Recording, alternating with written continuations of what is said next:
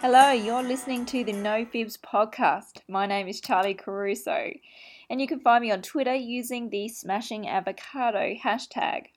Today's podcast is a summary of everything you need to know about the AA bill before the May election. It's a mashup version of the long-form podcast that I'll be uploading shortly for anyone interested in the extended versions of my interviews with Senator Jordan Steele John, Dahi Ogleson, and Felicity Ruby.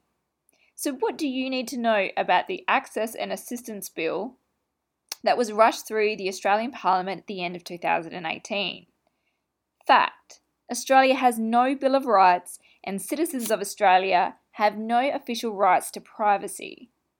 Fact: Australia is part of the Five Eyes intelligence network, and as Felicity Ruby confirmed, the Five Eyes is an arrangement that's been going since 1947. It's a intelligence sharing alliance among the UK, the USA, Canada, New Zealand and Australia.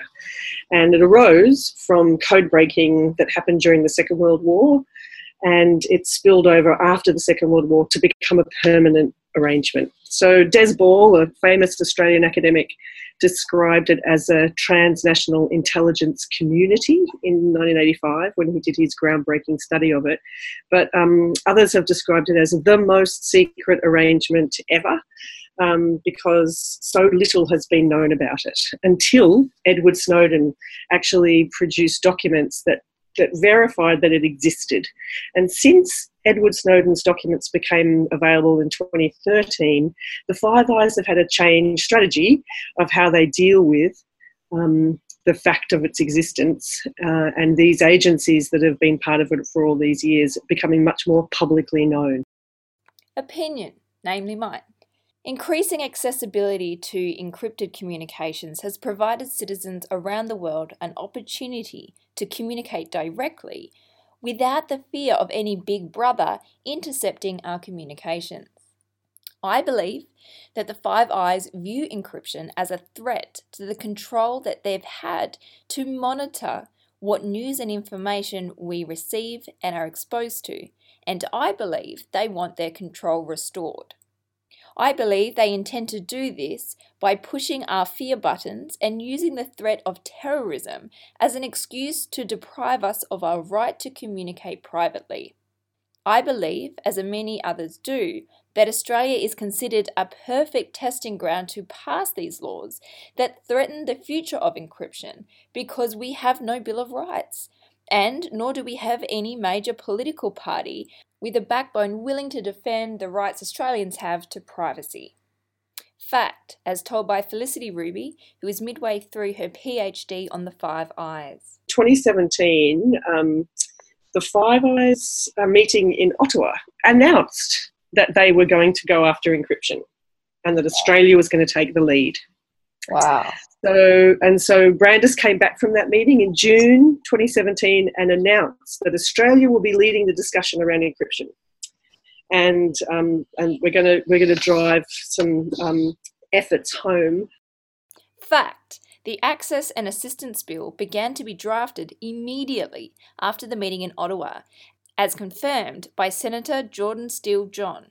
Yes, I mean, this piece of legislation was brewing in the background from the moment I got into the Senate about a year ago. It was one of the first questions I ever asked in the Senate estimates process, was in the relation to this, because, of course, at that time, the departmental head, Michael Pizzullo, was kind of insisting that, of course we don't mean to create a backdoor key. You don't understand what we're trying to do. We have somehow managed to transcend the laws of mathematics and, wait until you see what we've created. You'll be so impressed. And I've always thought that was nonsense. And so we were grilling him over that as it began to take shape. As it took form, and when we finally saw the legislation, what we found was an absolute horror of a bill drafted by people who don't seem to understand or care about the fundamental basis of privacy in Australia, and while they're at it, the fundamental basis of a $3 billion annual industry here in Australia. Fact: 10 days after the public consultation period for the AA Bill closed, Peter Dutton presented the bill to the lower house declaring amendments had been made to reflect the feedback from submissions, which means that either Peter Dutton lied to the House and to the Australian public, or his team were able to comprehensively read over 300 lengthy documents and integrate the comments and feedbacks and the resulting complex amendments requests in 10 days. Shadow Attorney General Mark Dreyfus is recorded here in the lower house describing his concerns relating to the conditions that this bill was presented. And other legislation, Assistance and Access Bill 2018, was introduced into the Parliament on the 20th of September 2018. Without specifying a reporting date and without any suggestion that it was urgent for the inquiry to be concluded by the end of the year, the Attorney-General referred the Access Bill to the committee on the same day. Although the government claimed that it had consulted widely on the Access Bill before its introduction into the Parliament, the public consultation was very short, especially for such a lengthy and complicated bill, running as it does to some 175 pages. An exposure draft of the bill was published on the 14th of August, and submissions closed on the 10th of September 2018. Disappointingly, it became apparent over the course of the inquiry conducted by the Parliamentary Joint Committee on Intelligence and Security that many affected organisations were hardly consulted at all before the 14th of August, including, extraordinarily, the government's own Inspector General of Intelligence and Security and the Commonwealth Ombudsman. In fact, the Inspector General and the Ombudsman told the committee that they found out about the exposure draft of this bill from media reports. A number of Australian companies also indicated to the committee that they were either not consulted by the Morrison government or, alternatively, if they had been consulted, that when they had made submissions they were essentially ignored. The committee heard compelling evidence that in the form the government introduced this bill to the Parliament, it could well do more harm than good. Specifically, as presented to this House, the bill could, among other things, pose a significant risk to Australia's national security, jeopardise security cooperation with the United States, and create unnecessary risks to Australian businesses and in particular local technology exporters. Fact. It is not normal to present a bill to the House just 10 days after the consultation period for that bill is closed, as confirmed by Senator Jordan Steele-John.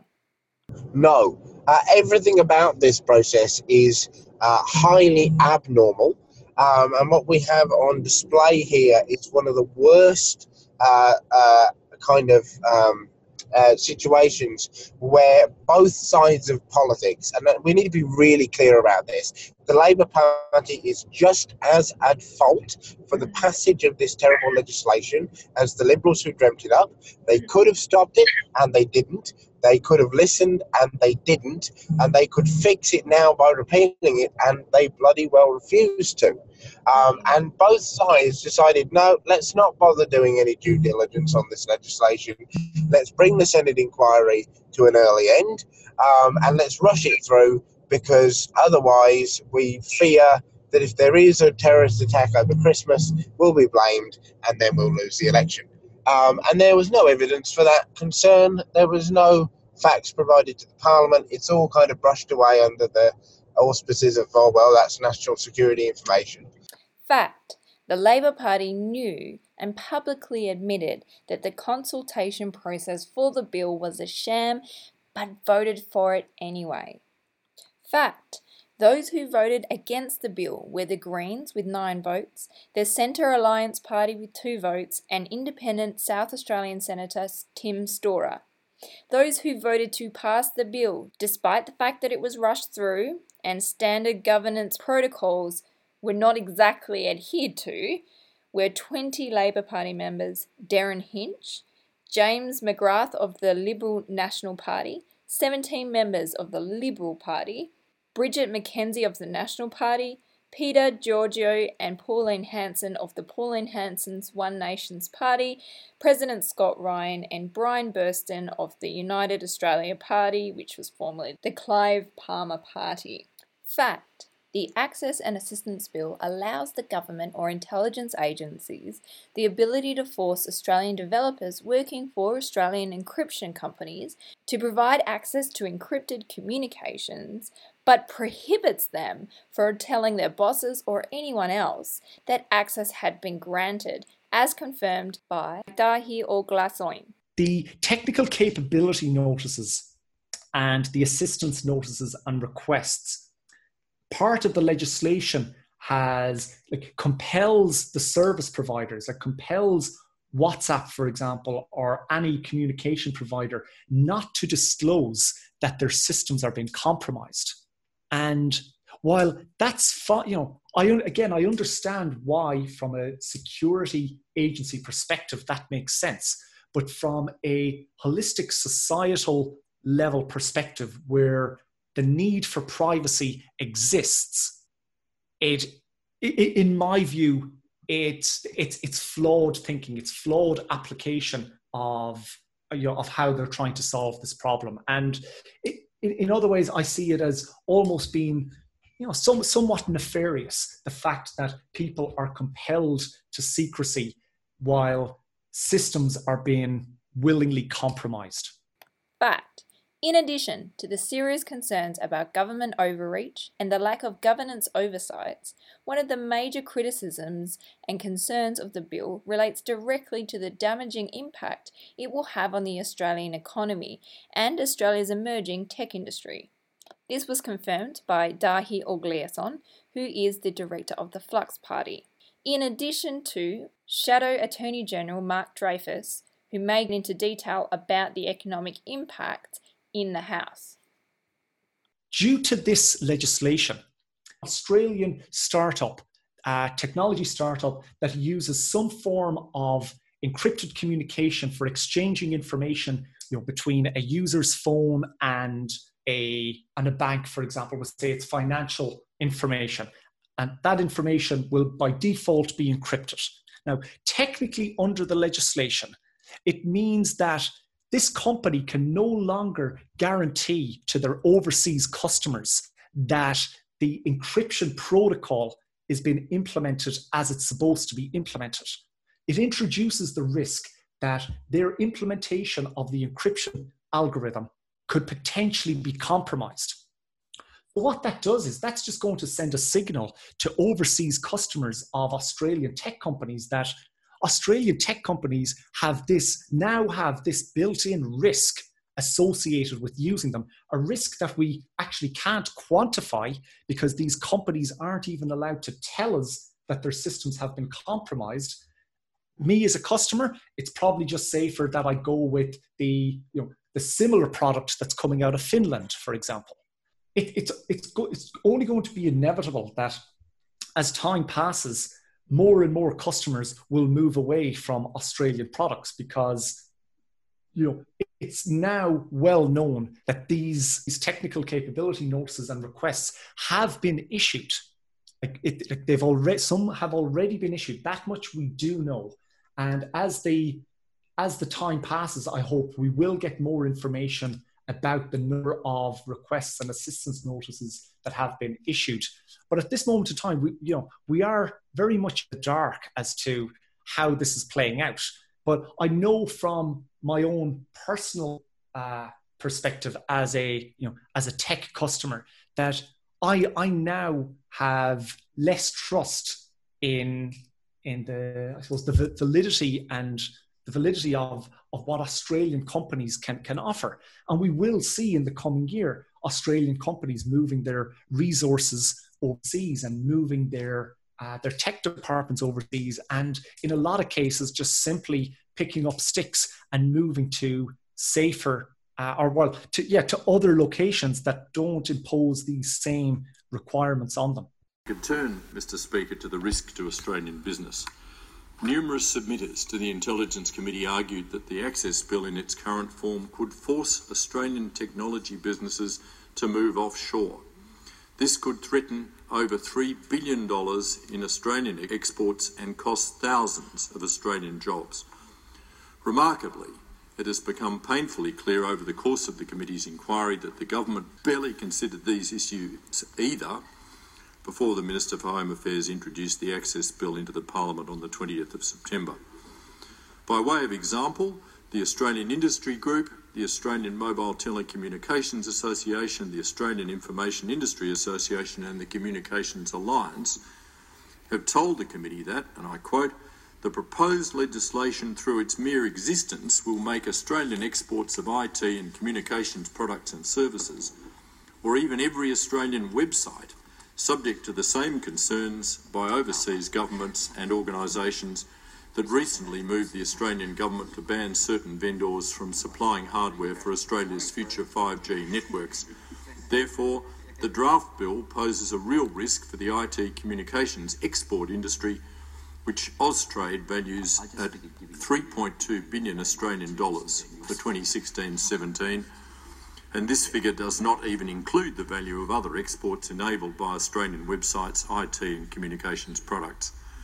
Collectively, those organisations who gave that evidence to the Intelligence Committee represent the interests of tens of thousands of Australian businesses, including small and medium-sized companies. The committee also received direct submissions from small and medium-sized Australian companies who were concerned that the Access Bill in its current form would make them less competitive in the global technology market, and the committee has heard from at least 2 Australian companies that may be forced to move their operations offshore if the government gets its way. Other companies have said that it could lead to job losses. Senitas, for example, has told the committee that it may longer be able to manufacture in Australia if the Access Bill were to pass in its current form, and that this could result in the loss of over 200 jobs. And it's not just established businesses that may be affected. The Victorian Government's startup agency, Launch Vic, told the Intelligence Committee that the Access Bill could hamper the ability of local startups to develop their products in Australia and to attract customers, investment and create jobs. In response to questions by members of the Intelligence Committee, the Department of Home Affairs confirmed that no report was commissioned on the impact that the Access Bill could have on local industry, and that there had been no direct engagement with the Department of Industry, Innovation and Science during the development of the Access Bill. Question, as answered by Senator Jordan Steele-John and Dahi Oglasoin, assuming Australians were willing to sacrifice and damage our economy and the future of our tech industry, and even if we were willing and happy to sacrifice our right to communicate privately, would the AA Bill in its current form actually help to prevent terrorism or terrorist attacks in Australia in any meaningful way?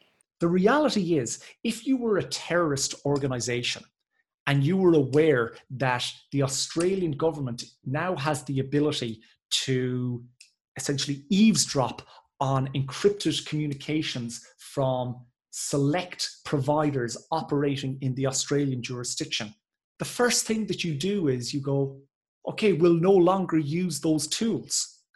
And any third-year computer science student would be able to create their own an encryption program where they will be able to encrypt information, send it to somebody else, and have that person decrypted. And it's hard for me to explain just how nonsensical this is, because anybody who knows how encryption algorithms actually work and know how to implement them via code can just build a new tool that they'll just say, we're going to use our own bespoke tool for communicating that uses encryption that we know can't be broken. And we're not going to rely on these service providers like WhatsApp or whatever company might potentially be exposed via this legislation. It's almost a rudimentary task to just build new tools that can circumvent what the AA Bill is trying to do. And that for me just shows it up as being completely not fit for purpose. But at the end of the day, here's one critical fact that undermines the entire security case, which is that these laws, drumroll, only apply in Australia to companies based in Australia where our laws can be enforced, or indeed where they can be enforced via agreements that we have with other nations. So, if you're a criminal entity or a terrorist organisation that wants to communicate via an encrypted device, the device you use is the device that isn't based in Australia. So you use Signal to communicate rather than Australian-based encrypted message service, for instance. That's exactly what organised criminal entities and terrorist organisations actually do. So what we have here is the undermining of privacy, the risk to industry, with no real tangible benefits in terms of security. Question to Senator Jordan Steele-John. Was the AA bill a product of ill-conceived stupidity marred with politicking, or was there a more sinister agenda behind the bill? It's a little bit of column A, a little bit of column B. Never underestimate the ability of the Australian legislature to act in a thoroughly stupid way for very little purpose, because there's a massive herd mentality there, right? You know, a bit of granite breaks off at the top of the ledge, and suddenly everyone's storming in the same direction. There's always that at play, but you have to remember that we're part of a global securitization movement. Our public services have been working together with the relevant shadows in the British security services, in the American intelligence community for decades. And together they have pursued an agenda which has been totally antithetical to human rights and privacy, solely in the pursuit of a personal accrual of power in the hands of the security states of each nation. To that extent that it is part of a broader global push, it is in fact very sinister, yes. Fact. Despite the fact that the AA bill was formally presented to assist police investigations into terrorism and organised crime, the New South Wales police officer in charge of enforcing this bill stated on March 11th that the state police force were not adequately consulted and admitted that he hasn't got a clue how it's supposed to be implemented. Opinion, namely mine. If the Australian police weren't adequately consulted or understand how the AA bill will benefit their investigations, then I'm confident to say that considering George Brandis' comments after the Five Eyes meeting in Ottawa, these bills have more to do with international intelligence agencies and agenda than they have to do with benefiting the Australian investigations. These decisions appear to be made and executed on our tax dollar, impacting our rights in our economy and our emerging tech industry for the interests of intelligence agencies shrouded in secrecy and confirmed agenda to destroy our right to communicate privately via encrypted messaging platforms. Question. Considering so much of our intelligence agencies are shrouded in secrecy and there is just such a lack of transparency, which, arguably is there for obviously keeping intelligence outside of, the realm of understanding of the bad people. But is it fair that we as Australians, or what is the issues when we start to become really cynical and distrusting of our own intelligence agencies? As responded to by Felicity Ruby and touched on by Shadow Attorney General Mark Dreyfus when he commended the bill in the House. It's okay to be cynical and critical of the capacities for surveillance, but I think also it's legitimate for some law enforcement activities, for national security, for intelligence, for there to be some surveillance, and to that surveillance capacity, in order for it to have legitimacy and in order for it to have social license, it needs to have basic democratic conditions, judicial oversight and warrants. There has to be a case made as to why surveillance is justified. And if you can convince a judge, if you have a warrant, if there's something going on, then I feel as though there's a way in which we could have a concept of democratic intelligence whereby law enforcement, national security and intelligence agencies get what they need. What they're asking for is carte blanche, absolute access 24/7 to everything without leaving their desks. And that is actually placing their roles in danger and the legitimacy of those organisations in danger. And that's where I think they're going wrong, is that they don't understand how much credibility and legitimacy they've lost, and thereby, extending further to break encryption for the world here in Australia. That it actually brings more disrepute onto those agencies and more disrepute onto our country, actually. In terms of the tech industry. So I feel as though there's the dangers inherent are for citizens and for people who are wanting to organise democratically and peacefully.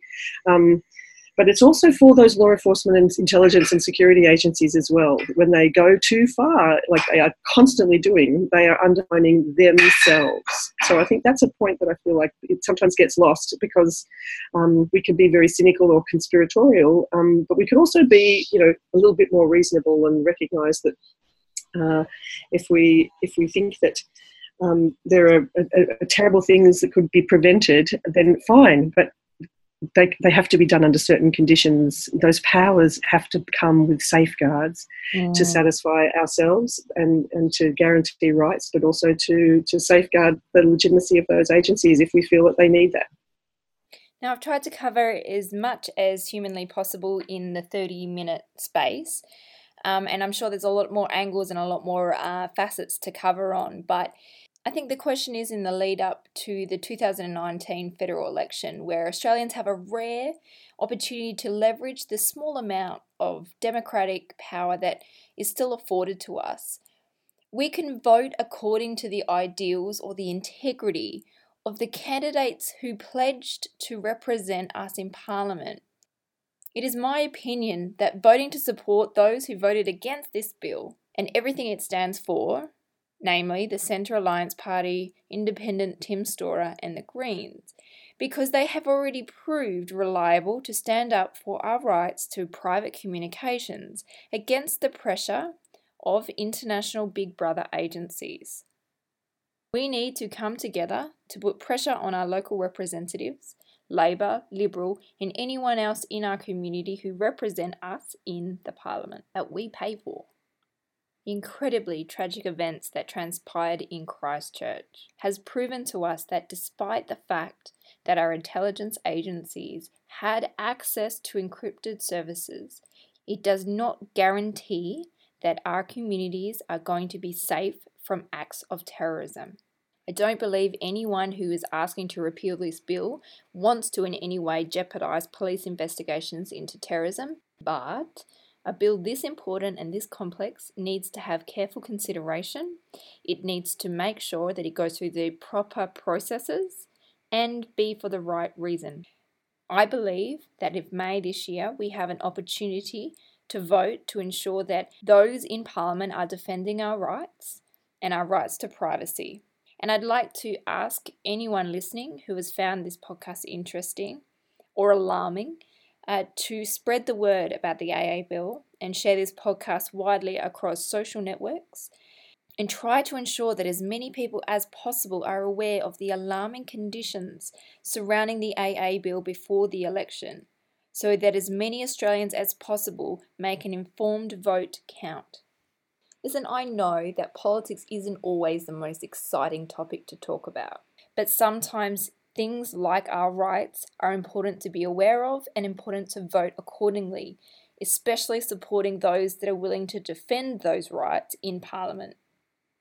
Thank you for tuning in. Remember, the uncut version of this podcast will be released shortly. For anyone keen to hear the extended interviews with guest Senator Jordan Steele-John, Dahi Ogliason, and Felicity Ruby. I'm going to let the recording of Labor Shadow Attorney General Mark Dreyfus end this podcast with comments he made on the day he commended the bill by quoting David Kilcunning's grave warning that provides us all important perspective. Thanks for tuning in. My name is Charlie Caruso. David Kilcullen is one of Australia's most accomplished counter-terrorism experts. I've quoted from him before, but I think the warning he provides is worth repeating today. A truly effective domestic defensive strategy would turn, indeed has already gone a long way to transforming our societies into police states. A purely defensive stance, if it is to prevent terrorist attacks from within and without, would have to include some or all of the following: perimeter defences on all major public and many private buildings, restrictions on access to public spaces, intrusive powers of search, arrest and seizure, larger and more heavily armed police forces with more permissive rules for use of lethal force, intensive investigations of individuals' thoughts, words and actions, citizen surveillance. Mr Kilcullen's, end quote. Mr Kilcullen's list goes on at some length, concluding with, quote, the need for a raft of limitations to freedom of expression and assembly. It would also, of course, impose limitations on international trade and require increased state spending. Essentially, a terrorism tax. End quote. Mr Kilcullen then warns that, and I quote, accepting these impositions as permanent and developing them to the level at which they could actually, in their own right, as the centrepiece of a counter-terrorism strategy, protect against the atomised, self-radicalised terrorist threat of tomorrow, would amount to destroying society in order to save it. End quote. While the new powers that will be conferred by this bill will be used for both counter-terrorism and police work, I believe the warning Mr Kilcullen sounded remains entirely relevant.